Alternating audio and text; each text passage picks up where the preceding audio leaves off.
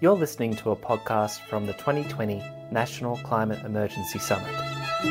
So today we've got a really exciting panel, and I'll be introducing Heidi Lee, who will moderate the session. In the plenary session, if you were there, we heard about ground-up movements and also economic change. And so when I think about all of the fabulous industry groups and associations that are here, they are both people-powered, but they also represent the economic shifts. And there's a clear point of advocacy that all of these groups are bringing today, so it's really exciting that we can hear more about how they're going about their declarations and what that means for all of the members. So I'll introduce Heidi Lee, for those of you that don't know Heidi. She's Business and Industry Lead at Beyond Zero Emissions, and she's working with the manufacturing sector to electrify Australian factories and power them with renewables. And yesterday we heard about a lot of terrific examples where she's working with communities, those manufacturing communities, SMEs across Australia. Some really terrific work and evidence-based research to inform that engagement. She's previously worked as an architect. She created a lot of change in that space. And she's excited about the potential to drastically reduce embodied emissions in Australian-made building materials like cement, steel, bricks and plastic. So having specified and worked with these materials over the years, she's now getting to the source. She's an invited guest lecturer and reviewer at local universities on topics of sustainability, collaborative design and stakeholder engagement. She has a long history with BZE and the Zero Carbon Australia collaboration, so those fundamental and exemplary plans that have really shown us a way forward to decarbonise here in Australia. So I'll hand over to Heidi and have fun. Thank you so much, Michelle. And welcome everyone, and welcome to our fantastic panel here today. It's a great introduction, but really the skill that I'm going to use today is holding a microphone and introducing a group of really talented and motivated professionals who are looking to make change in the way that they work and the way that their industry contributes to the climate emergency and climate emergency solutions. So what we have decided to do as a panel, we're going to give short introductions, so you'll hear from each of our panellists for about 3 to 5 minutes. Then you'll get a chance to start asking questions, because we know that there's a lot of questions. Some of it's about the detail of why and how they're doing what they're doing, and other parts will maybe be about what this might mean for you in your role in the community or in your work. So I've got a run sheet here, which I'm just going to go through to make sure that I don't forget anyone.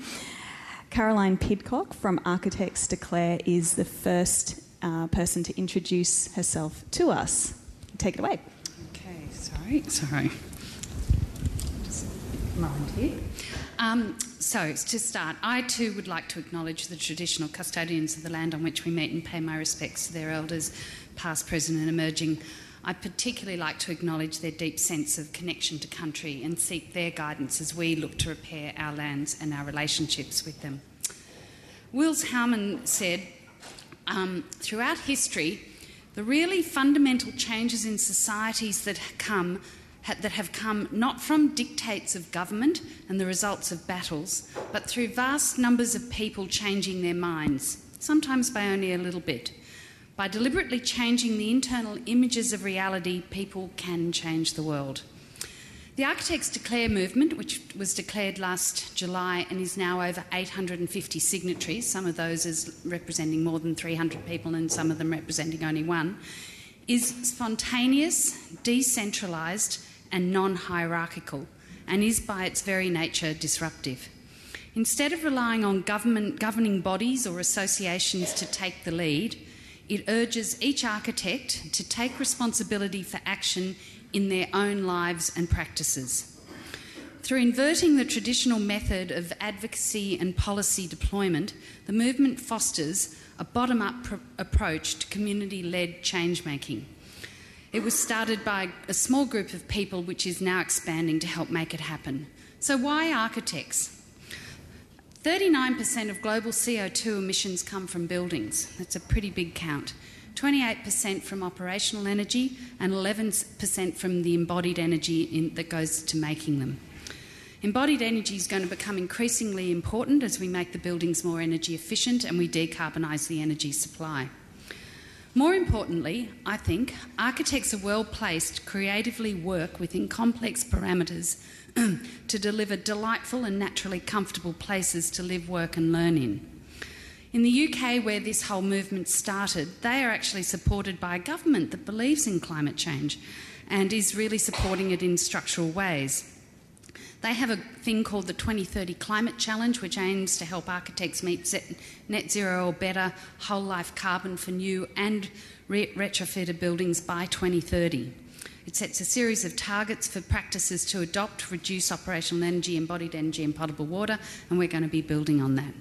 Another group, Architects Climate Action Network, which is a group of younger architects there to sort of prompt their employers, they've simplified the message to just 3 things: decarbonise now, ecological regeneration and cultural transformation. All really great aims. Here in Australia, we see that while 2019 was the year of declaration, 2020 is the year of action. Jeremy McLeod from Breathe Architecture here in Melbourne is leading the way by calling on all those who declared to decarbonise now. He asked us all to switch to 100% green energy by 30th of January 2020, to audit our carbon footprints by June 30, 2020, and then reduce and offset those emissions by the end of the year. Actions that we can do without asking permission from anybody or needing anyone to do it, we can do it ourselves. They can be done at a personal level, a practice level and then industry level. While it's been suggested that it might be a waste of time for us individually to fret over our carbon footprint, when what we most need to do is focus on changing governments and economic systems, I agree with others who say we can't change the world without changing ourselves. Changes are best done in the company of others who support and inspire us. And as a fabulous nun called Mary MacKillop said, we can't do everything, we can't do nothing, but we can do something. Also, as chair of 1 Million Women, I'm multitasking today, a group that aims to empower millions of women to live a zero carbon life through their daily choices, I am really aware of how powerful it is to take control of your own choices in life and make the changes you can. It empowers you to make more and bigger changes and ask for more from others. There are many meetings happening around the country right now to consider further actions, such as creating sustainability action plan templates for practice to adapt, assistance in best practice carbon auditing and offsetting processes, and design directions for reducing operational embodied energy. There's a session on the 22nd of February called Ask an Architect that I encourage you to go to as part of the Sustainable Living Festival. I'm hoping that many architects will use this whole platform and their creative and persuasive talents to help their clients go way beyond code, to actually and code, just remember, building code, below that is illegal. It's not a great thing, it's just kind of stopping the worst case. So to go beyond code and look at what really code should be, at least in 10 years, and help those clients to sort of be persuaded that their buildings will be better, will be more resilient and much more valuable assets in the future for a whole bunch of reasons. By doing this, they can sort of help showcase what should be done and help make the codes easier to deliver when they need to come. So I think importantly we also need to better understand how to engage in regenerative design so we can truly understand the places, people and briefs we are designing within and then help them realise the potential of these systems. From Regenesis, a group in America who specialise in regenerative design, the present moment offers the potential, born of crisis, to transform the way humans inhabit the earth. To do so, we must learn to respond creatively to an increasingly unpredictable world. We must enable the places where we live and work to thrive, not just sustain a precarious balance. We must embrace their inherently beautiful complexity of life as a source of innovation and evolution. We must discover new ways to participate in a dynamic universe. Thank you. Thank you, Caroline.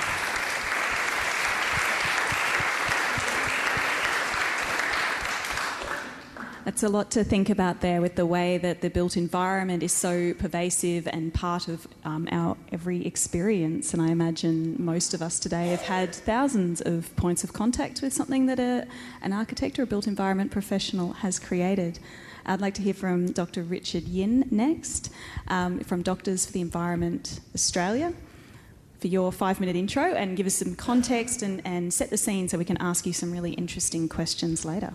So I represent Doctors for Environment Australia, and we're a medical advocacy group, and it's a group of doctors that have been around since 2002, and the premise of our existence is really that human health is contingent on a healthy environment.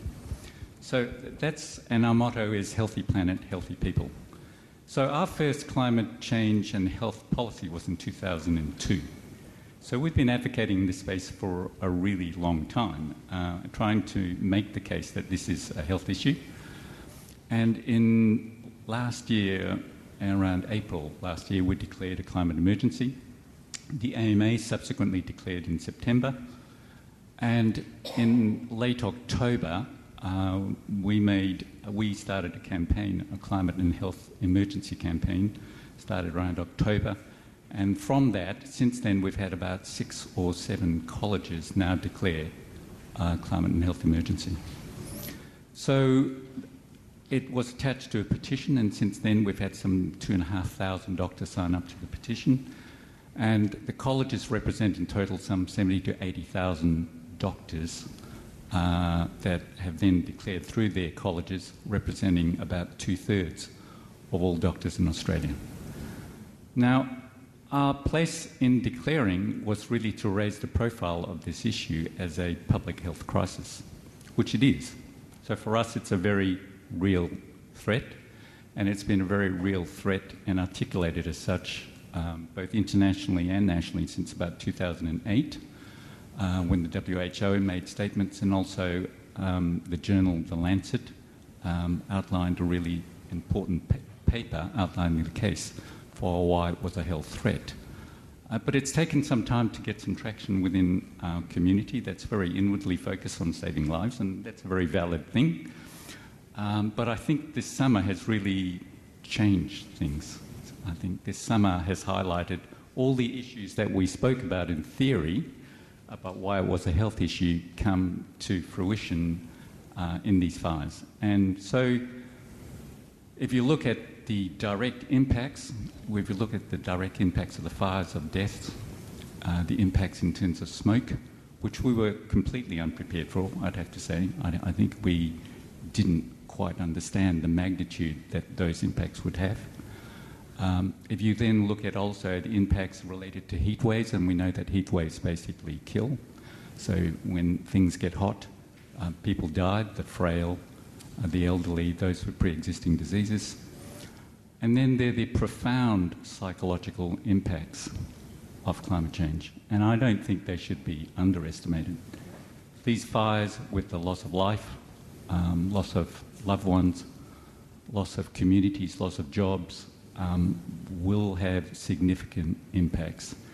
And we look at something like the Black Saturday fires of 2009, and we just extrapolate out the intangible costs from those fires alone was somewhere in the vicinity. They're basically psychological and social impacts, or somewhere around 4 billion.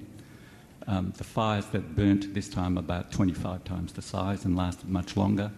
A simple back-of-the-hand calculation will put this at $100 billion in terms of psychological and social impacts from depression, anxiety, alcoholism, unemployment, and all those other factors.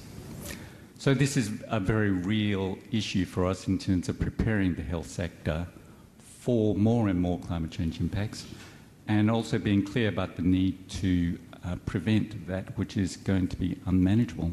We have to avoid the unmanageable.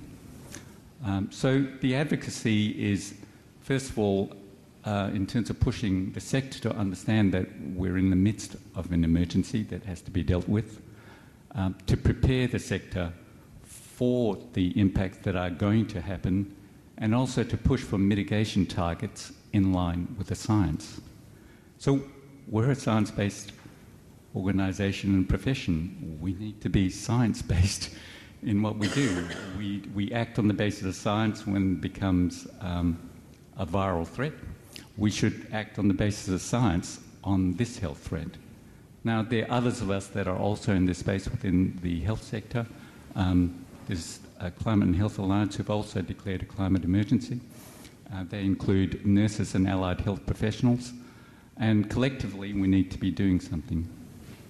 In terms of mitigation, the health sector contributes some 7% of Australia's total emissions. So let's be clear, we emit a lot, and that's largely in terms of procurement. Hospitals are highly energy intensive, and it's clear we need to do our part, and part of the line is going to be around sustainable health systems.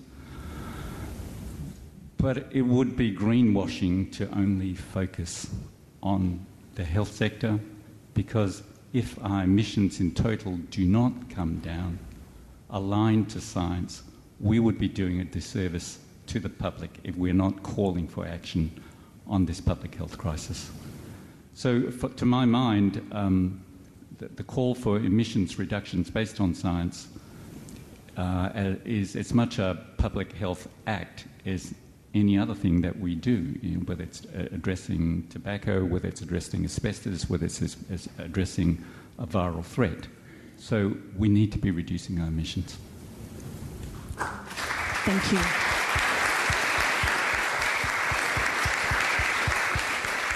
Thank you, Richard.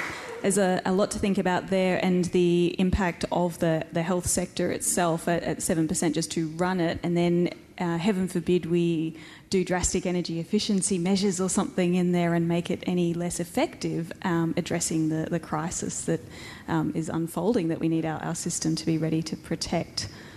Perhaps questions on that later. Jane from Engineers Declare, what can you share with us about what you've been doing in your profession and more broadly the sector? Good morning, or possibly good afternoon, everyone, at this point. And we're recognising that we also stand between you and your lunch, so we appreciate your attention. Engineers Declare was born out of a small group of engineers who we were discussing this morning think quite differently about the engineering sector and the role that the sector plays. If you historically look at where the engineering sector was born out of, we're a profession that grew out of the Industrial Revolution, and primarily in response to public health crises, ironically. So water, sanitation, housing, energy, food security are all issues that the engineering profession was developed around. Unfortunately for the profession, many of us have moved a long way away from that and from the tangible impacts of that on our community. So my personal career as an engineer was in the aerospace sector, and it was so far removed from the people and the impact that we could have on planet and community that I chose to leave and do the type of work I do now, which is more closely aligned to this systems work. Last September, about mid-August, Engineers Declare was born, and by the World Engineering Convention, which happened to have been held in Melbourne last year, we had 120 organisations signed up and over 1,000 individuals. Most of those organisations are small, but there's some very big ones and some very big multinationals in there as well. As of last week, we have 150 organisations and over 1,500 individuals signed to the declaration. And similar to the discussion Carolyn shared with you, we this year are focused on transitioning that to action. So it's all very well to declare an emergency. We heard a little bit about that this morning. But what does it actually mean to change practice? The shift in focus this year is very much about a bottom-up and a top-down approach. So there is a bottoms-up need to change the way engineers engage and make decisions and the practices through which they do that. So we're recognising that, and we've got a whole series of work around that. The other opportunity that we have as a sector is that there are some very large-scale problems, and I would, if you're not aware of Downer's announcement recently and pulling out of the solar sector in Australia, there are some very large systemic problems for which, frankly, the problem is poorly defined. And as an industry, ironically, when we define a problem really well, engineers are actually really good at going and solving it.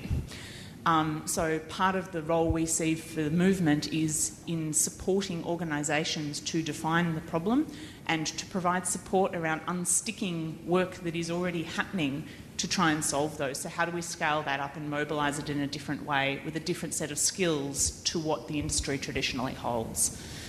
So I think that's probably a good point to leave off, and we welcome any questions. Thank you so much, Jane.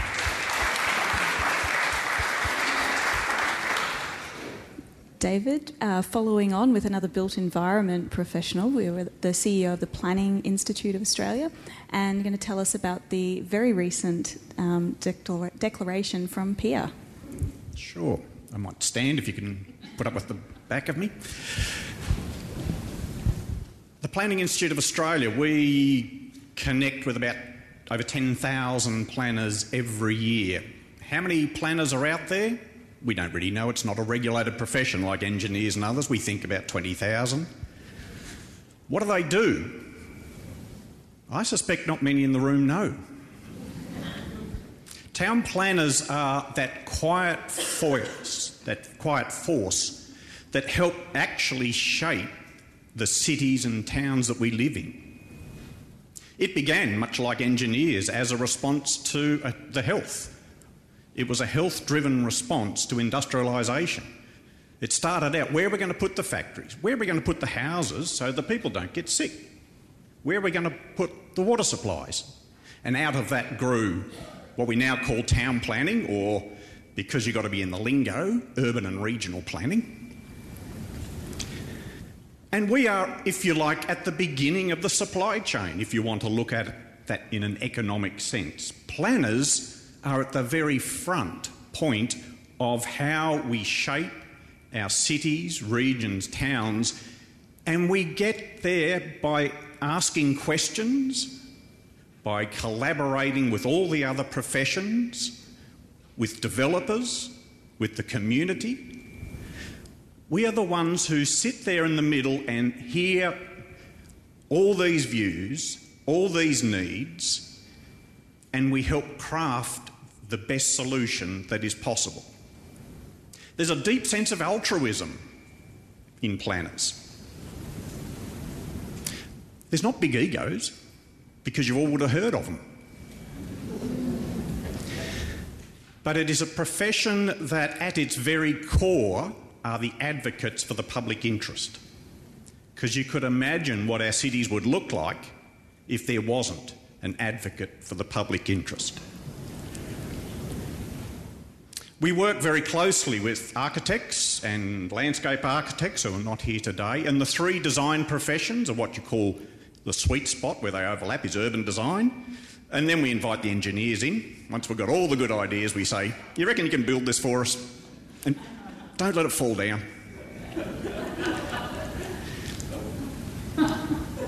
But that altruism and that being the advocate for the public interest, you might say, well, why, David, did it take you so long to declare a climate emergency? The reason is, as CEO of a major professional association, and I'll segue for a moment, I think the organic individual declare movements of the professions is brilliant. And hopefully we'll get one in the planning profession as well. But I wanted to look at it at the more national level for a national profession and what we can do at that level, because it needs action at all levels.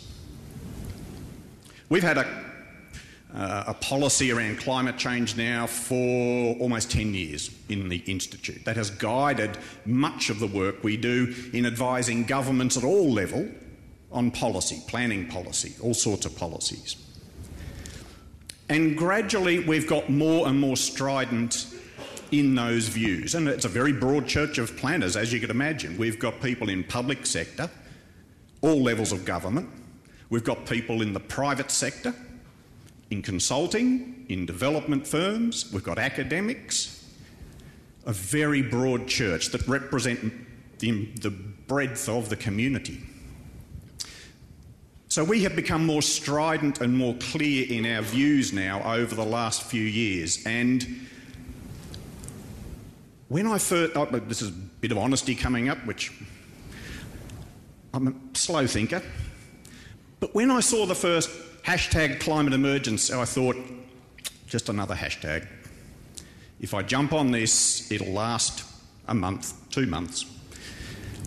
But what does it mean? But it did give me the view and the guidance and the energy to say, what will the Planning Institute actually do? Whether we join the hashtag or not, what are we going to do? And how brave am I going to be as a CEO of a broad church in making very clear, pointed positions for the organisation? Can I bring a profession with me? So I've been testing that in the great social testing world of Twitter. And what I found was enormous support and very little pushback. So that emboldened me. So what have we done? We've signed up as part of the Australian Sustainable Built Environment Group. We've belonged to them for a long while, ASBEC. And as a group, we have now all committed to zero net embodied carbon, which we were just talking about, because you heard the emission levels from the built environment level. Now, that talks about reducing net emissions for the whole life cycle, from conception of a building, construction, right through to demolition, 40%, and operations in the meantime. 40% reduction by 2030, zero by 2050. Now, you can think about operational carbon being zero at some point. Really, it's not all that hard. But full life cycle, that's going to be an enormous challenge for the industry, for the whole profession, for the built environment sector. But the planners are stepping up, and we will play our part in scope 1, 2 and 3 emissions for that. Thank you.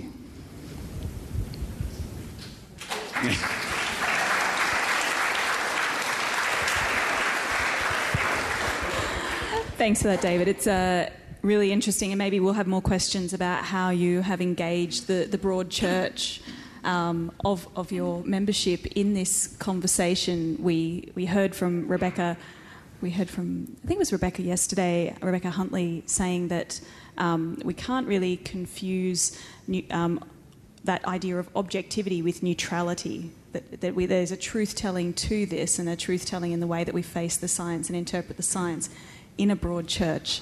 And I loved especially, I know that it was Rebecca who said that, what was it, I've missed the thing now, but she had a really great point about how we really have to be able to agree on the direction we're going rather than agree on the science and why first. So, to Susanna now. You're here today representing Intrepid Travel, which are a member of Tourism Declares. So I'm looking forward to your quick intro to what it is you're doing, and then some questions from the audience coming next. Cool. Thank you very much, and thank you for having me here today as part of this conversation, which has never been more urgent. But before I start, I really would like to acknowledge the traditional owners of country throughout Australia and recognise their ongoing connection to land, water and culture. And I'd like to pay my respect to their elders, past, present and emerging, and especially pay respect to any First Nation person in the room with us today. As we all know, the last 2 months were devastating for many communities across Australia. Bushfires, floods, but also record heats. But it's not only here that at home where Intrepid Travel has its headquarters, we are actually seeing the impact of climate change. So we have 42 operations across the globe and organised trips in more than 120 countries. And we work very closely with the communities in those countries. So that's through our offices, but certainly through our trips by employing local leaders, etc., but also through our Intrepid Foundation, the non-for-profit arm of Intrepid Travel. And it's here really that we are seeing the impact of climate change. And that's whether it's local communities being impacted by flooding, if you think of Kerala in India, but also in the past summer in Europe, we had to reroute a lot of our trips because of the heat wave that southern Europe was experiencing in July and August. And that's really why Intrepid took this bold step to declare a climate emergency earlier this year in January. And perhaps you're thinking, that's not really what I was expecting a travel business to do. But quite honestly, we have not only been recently interested or been concerned about climate change. In fact, our journey started back in 2005. So a group of senior managers at the time read The Weathermaker by Tim Flannery, which is about the history and future of climate change. And that was actually just the start of getting the business to start thinking about climate change. The next year, in 2006, Intrepid took the whole Intrepid office staff to see The Inconvenient Truth, together with 900 of their travellers. And no one liked what they saw in the film. And we realised at Intrepid that we actually had to do more. We had to start to act, and act fast. So we then surveyed about over 1,000 customers around the world and discovered that actually 91% of those customers were saying, act now, you need to act on climate change. And that was our customers, also potential customers that wanted us to take practical steps. So in 2010, that's now 10 years ago, we actually became the world's largest carbon neutral travel company. Since then, we actually have offset over 310,000 tonnes of CO2. And we are investing in high-quality carbon offset projects that are providing environmental, social, but also economic benefits to society. And just to give you a taste of what one of these projects look like is the Savannah Burning project that we are purchasing carbon offset credits from that are in Arnhem Land in the Northern Territory. But based on the fact we know today, we'll be relying to ourselves if we are not acting and continue to do something and that accepting that there's something wrong with the travel industry. So as I said, we actually declared a climate emergency with other organisations, individuals, and business in the tourism industry as part of the Tourism Declare. And our climate emergency is underpinned by a 7-point commitment plan.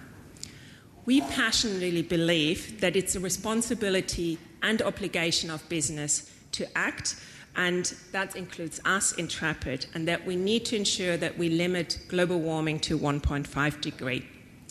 Climate change is everyone's business, and business needs to be part of the solution. Part of our commitment plan is creating a climate-positive company in 2020. And this means that we're actually creating additional environmental benefits. So we're removing additional carbon dioxide from the atmosphere, but most importantly are starting to decarbonising the business. And that means across our operations, but also across our trips. So I've worked at Intrepid now for over a year, and seeing the journey that the company has been on and the plans that we're having going forward have been fascinating. We have indeed a lot to do in the coming weeks, months, and years ahead of us, and I'm really excited to be part of it. Thank you. I have a microphone. So we have a really, quite a range of different professions represented here. And just a show of hands, so we know who we are talking to, you know who you're talking to. Now for you guys, with this range here, we have engineers, doctors, architects, representing planners and representing travel. Who of you are a member of one of those professions currently or previously? So quite a few, actually, for anyone sitting at the front. It's about half the people in the room are actually one of the members. What about other people who are here today who maybe are thinking that their profession has not yet done the declaration or is trying to declare? Yes, we've got a bit of interest in that as well. That's really useful for us to know. Does anyone feel brave about just mentioning a couple of professions? Communications, PR and marketing. University sector. The university sector. Forgive me for repeating these things. Lawyers. Oh. Yes. The veterinarians for climate action were in the room yesterday. Congratulations. And I'll take two more at the back. Okay. Red. The arts sector. Thank you. Oh, come on, I said two. One, last one. Thank you. Two, that's got a friend who's part of the Artificial Astronomy Network. The Astronomy Network. Okay. Okay. Sorry, sustainability professionals. And his job is in organisations to bring the change about. Sustainability professionals declaring. Okay. One last one. Supply chain. Of course, Michelle. Supply chain and logistics. Thank you very much. So, now that we know something of our audience, we know a lot of our panellists and the work that they're doing, we're going to start. The questions are going to, we hope, spark a bit of a conversation that leave us with some incentive and more information for those professionals who are already a part of these groups, and maybe a bit of a pathway or some kind of, on the way kind of journeys that we can help make a bit more easy, a bit more streamlined, perhaps a little more collaborative. That was interesting to hear the engineers coming in at the end of the day to make it all work. I wonder if that's something that we could use a different approach to collaborate together and rapid action. Hey, how about it? So, from the audience, okay, the next one, general show of hands. Who wants to ask a question? Give me a scope of this. Right, we are going to do 3 at a time and then we're going to get an answer up here. So I'm going to start on this side of the room and you're just going to go across. There'll be time for everyone, all right? I'm Jeanette Kessels from Veterinarians for Climate Action. So we've been wanting to put a sort of a template in place that can be copied by other organisations. Is that already in place with your organisations, and how can we sit together and share them? Okay, so templates and plans to make this easier to do. Second question. We're just going to go through 3 at a time. Yep. No, back. So you're done now. Yeah. So I'm in the commercial property industry, and I believe that the PCA, the Property Council of Australia, should be advocating for climate action to government, because I think it's in all of the interests of all the various members of that might be here today as well. So I'm interested in if everyone agrees with that, and basically how do we get them to lobby government? Great. Advocate. How do we get the PCA on board? I hope someone's helping me with taking some notes here. Third question, and then we'll start answering them. Okay, I'm starting there. You'll be in the next batch. This is a general question. To what extent do your bodies think that advocacy, so external advocacy to government, is important? And to what extent do you advise or think that your professions should be, for example, choosy when it comes to accepting clients? For example, would the architects accept a brief from Rio Tinto? Or is probably more common, if the budget won't go far enough to do the sorts of changes that you want, will you still work with them on that basis? I'm not personalising it, but it's just an interesting issue for all. Okay, I think, thank you. I'll try to frame that as how far will your advocacy go, and will you actually lose work over this? If that's okay. Okay, so with those 3 questions, who's going to choose the first one? This is around plans and templates. Plans and templates, we borrowed everything. The UK Architects Declare gave us everything, but that was perfectly suited, and I don't know that exact thing would work for you for the declaration. And we're about now to start developing templates for what do practices do, sort of some rough templates for small, medium and large size practices. So not in place, but so I'm not quite sure how to help, but we could certainly talk about what you need to do to declare, and then you just need to fashion your own declaration points and go from there. Good.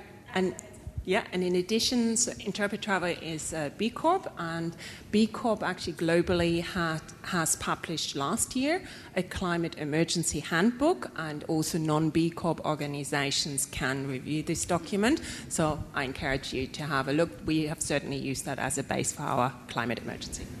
Fantastic. A couple of templates there from architects and from B Corp organisations. I'm going to move on to the next one. The next question was around the Property Council. What are you doing there, and who's going to start on that? I reckon the best way to get the Property Council on board will be through ASBEC, the Australian Sustainable Built Environment Council, of which they are a member, and I think that is an organisation that will help move them into a more positive space. Any different views to that? Different views? So we are working with, not directly with the Property Council, but with some individuals that have been working to influence them in this space, and directly to create templates for buildings in the City of Melbourne for greening Melbourne, because it's very possible, the technology exists, it's a matter of doing the work. So yes, they absolutely should be advocating, and there are members of Property Council who are very aware of that. So I think if you want to have an offline conversation about the detail of that, I'm more than happy to have a conversation about it, but I completely agree. There's a big role for PCA to play. And I think it's okay to share that the PCA Property Committee is getting some talks from BZE about greening the supply chain, looking further beyond just the built environment and actually looking at those Scope 2, Scope 3 emissions and the overall impact there. So certainly no lack of interest from some parts within there, but it is about activating all of those to actually get some all-encompassing change. Now, clients, how much are you willing to reduce your work or tailor who you work for in this? And to my mind, this question has something about the standing of an architecturally designed building, of a high-quality building, a high-quality client. How much are you going to play a role in that? Can I jump in on this one? Because I've been talking to a lot of architects and just saying the platform of Architects Declare is a very strong one, and you should be using that to help say to bring your clients along. First of all, try and convince them to do a better project.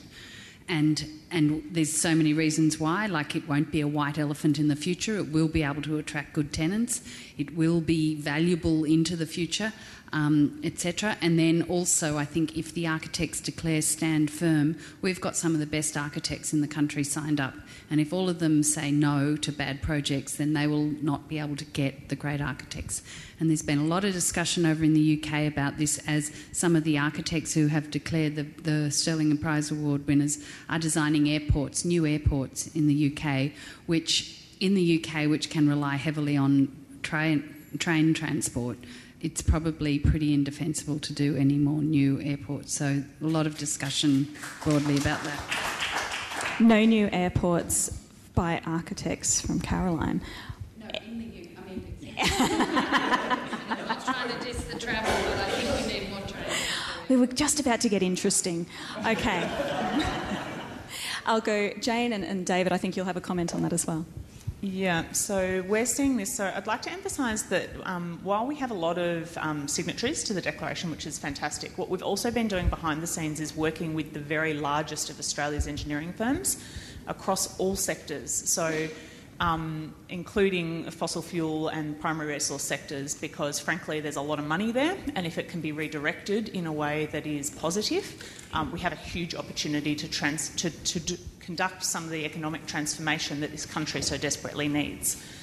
One of the examples of that relative to this is, for any of you that have been following Adani, I suspect some of the room may have been, Engineering firms are following the finance sector in pulling out of contracts or discontinuing seeking work on that project in future. So the direct answer to your question is yes, client refusal is already taking place.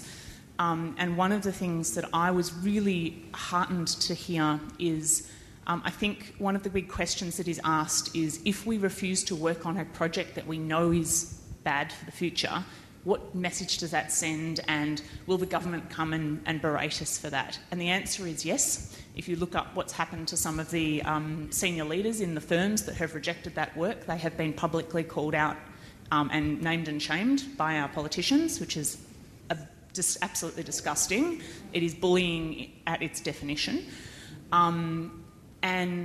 But having said that, in talking to them about the follow-on impact of that, they have seen no Tier 1 impact to that decision. So it means that their other clients are actually looking at that and going, we actually support what you're doing.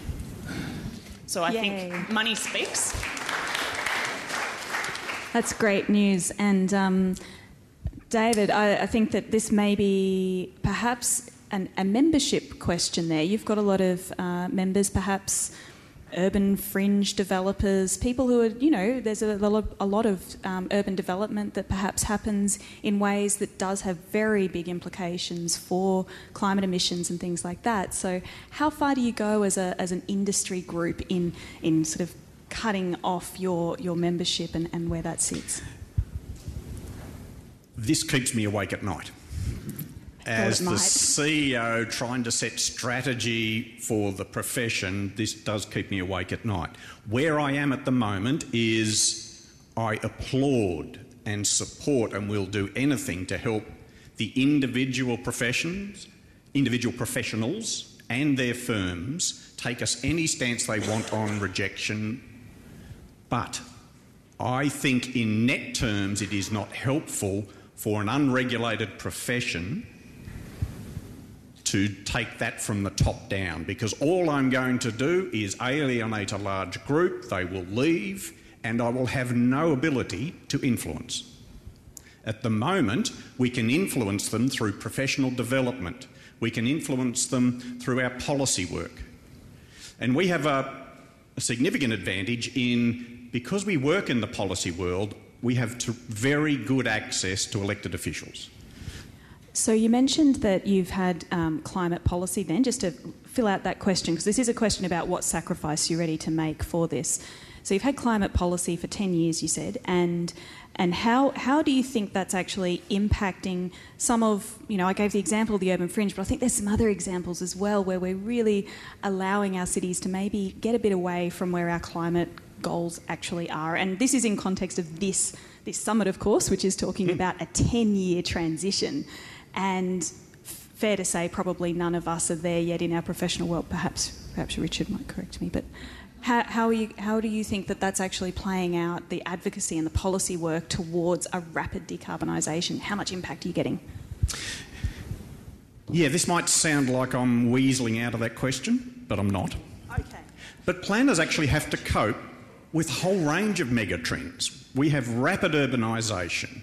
We've got changing demography in the country's population. We've got a digital transformation that's hitting us. We've got the climate change megatrend. Now, we have to be able to do and work with all of those. So what planners do is they are in the world of telling stories with the community about trade-offs.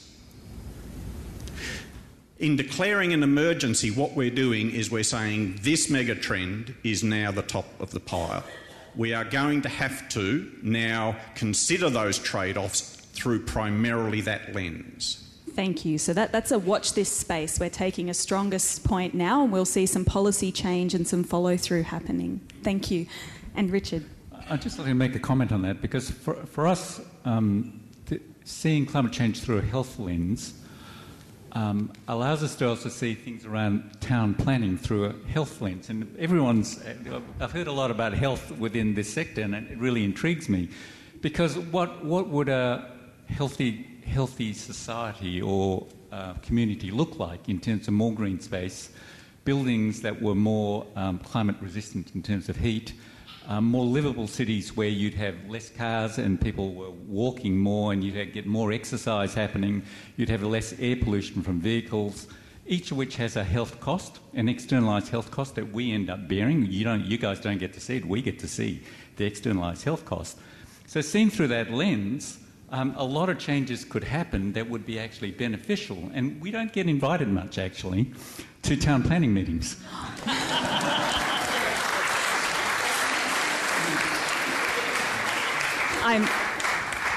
We are very excited to hear that Doctors for the Environment perhaps doing some policy advisory work in the next round. And thank you, and they do. David, you've got the world on your shoulders now. We're going to go back to the audience for 3 more questions. Okay. Now, oh, come on, you've gone back over this side again. I'm going to start through the middle because I think we can do this twice more. I'm so sorry. You put your hand down when the mic went past in the check shirt. 3 questions. Thank you. David, just picking up your point about planners operating at the front end, and I'd suggest that applies to all of the professions. It's what happens after that. Most decisions about our cities and regions, and that includes health, and it includes travel, and it includes energy planning, are made by people who are not members of this profession. Anyone can call themselves a building designer. Anyone can call themselves a planner. Can't necessarily call myself a doctor. I can call myself an engineer, though. So how do you go to that next step? And are the professions really willing to call out unsustainable behaviour which has gone on for decade after decade after decade? Or are we still going to be a little holier than thou? Thank you very much. Okay, we'll go for the second question here. And then I'm Pia Bruce and I'm a doctor from Melbourne, and this is a question for Dr. Richard Yin.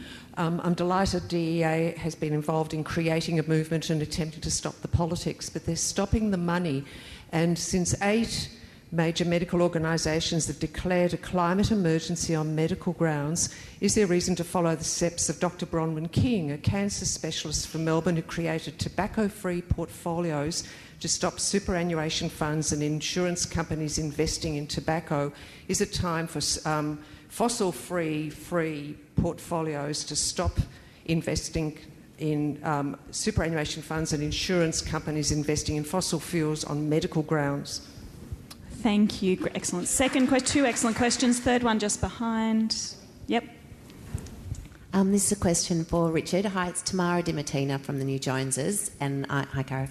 I try to communicate complex conversations that we have in this room to mainstream audiences who don't really get it and aren't engaged. So I think doctors have such a massive opportunity to talk, or GPs, to the general public. I've seen mates of mine who aren't engaged in climate change or animal rights, human rights, that sort of thing, change their diet as a result of the Netflix Game Changers doco. I don't know how many people have just seen the impact of reframing eating animals from an animal rights to a human health issue, and how massively that is, I've seen it change the dial. What can the doctors do as far as communicating that message of having the conversation with climate change as a human health issue just to the general public? Like, what's something that could immediately open up that conversation? Thank you. So we'll go David, Richard.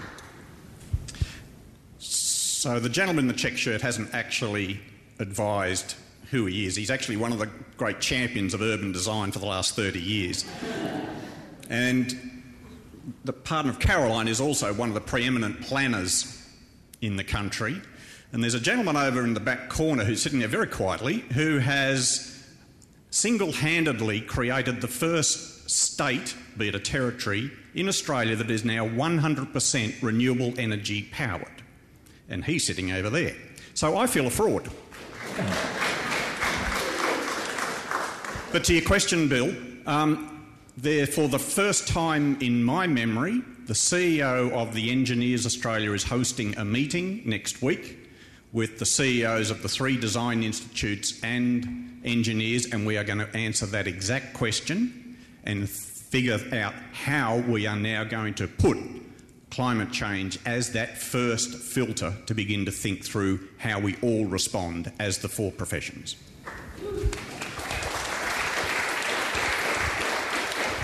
And Richard will, of course, be getting his invite. So over to you, Richard. Regarding divestment, the divestment movement from a health perspective is complicated because the nature of superannuation funds is focused around fiduciary duty.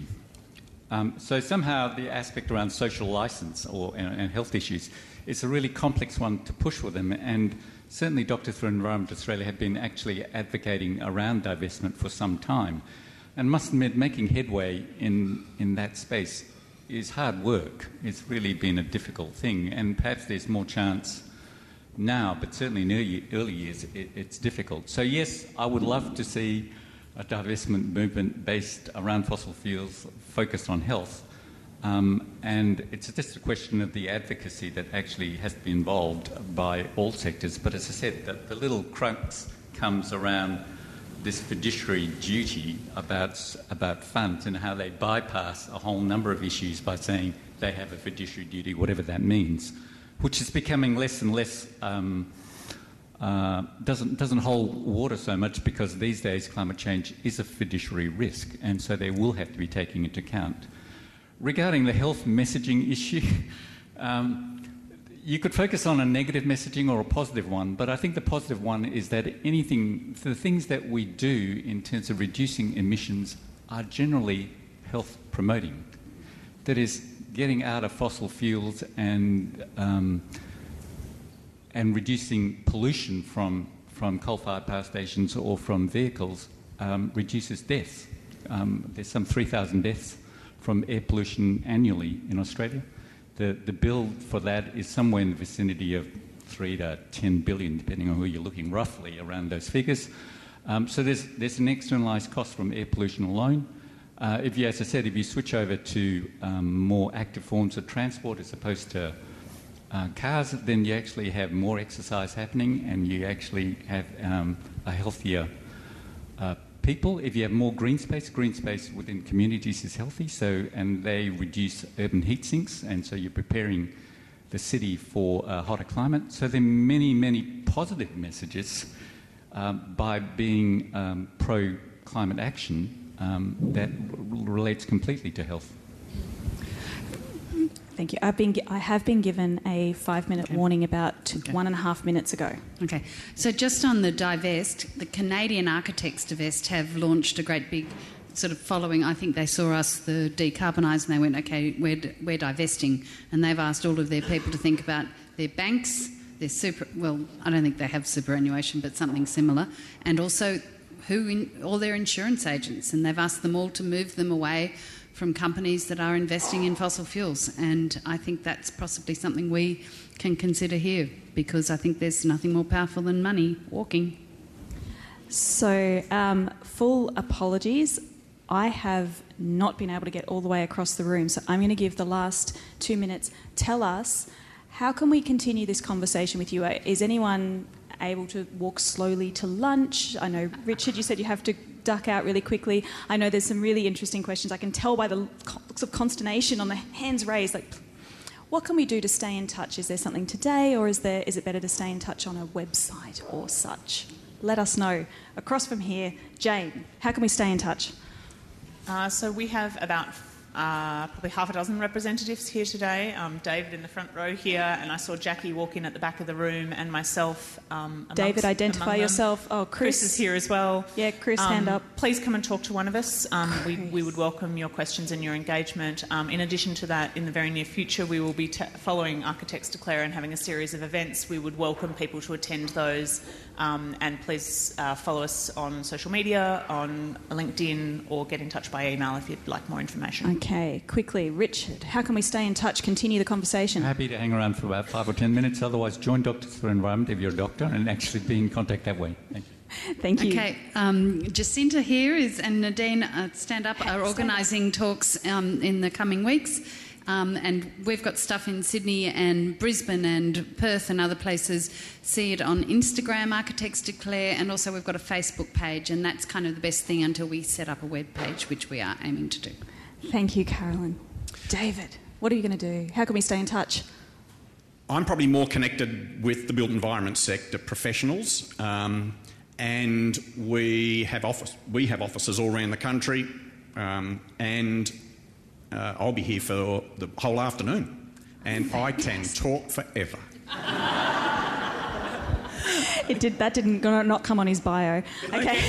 I'm happy to stay around, but otherwise we are also, Intrepid is headquartered here in Melbourne, so I'm based here. Also happy to have separate conversations, but for Intrepid, please follow also our social media channels where we are talking in our journals, etc., how we're doing with our climate emergency plan. And also, we are publishing annually our performance. So for us, it's also really around communicating and being transparent. So it doesn't become just like, hey, we declared, but we're not really following through so on our commitment. That's the Intrepid story. It's tourism. Yes. Tourism Declare, and you have experience being a certified B Corp. They're all useful things to ask about. Once more, big round of applause. Thank you so much to our awesome panel here today.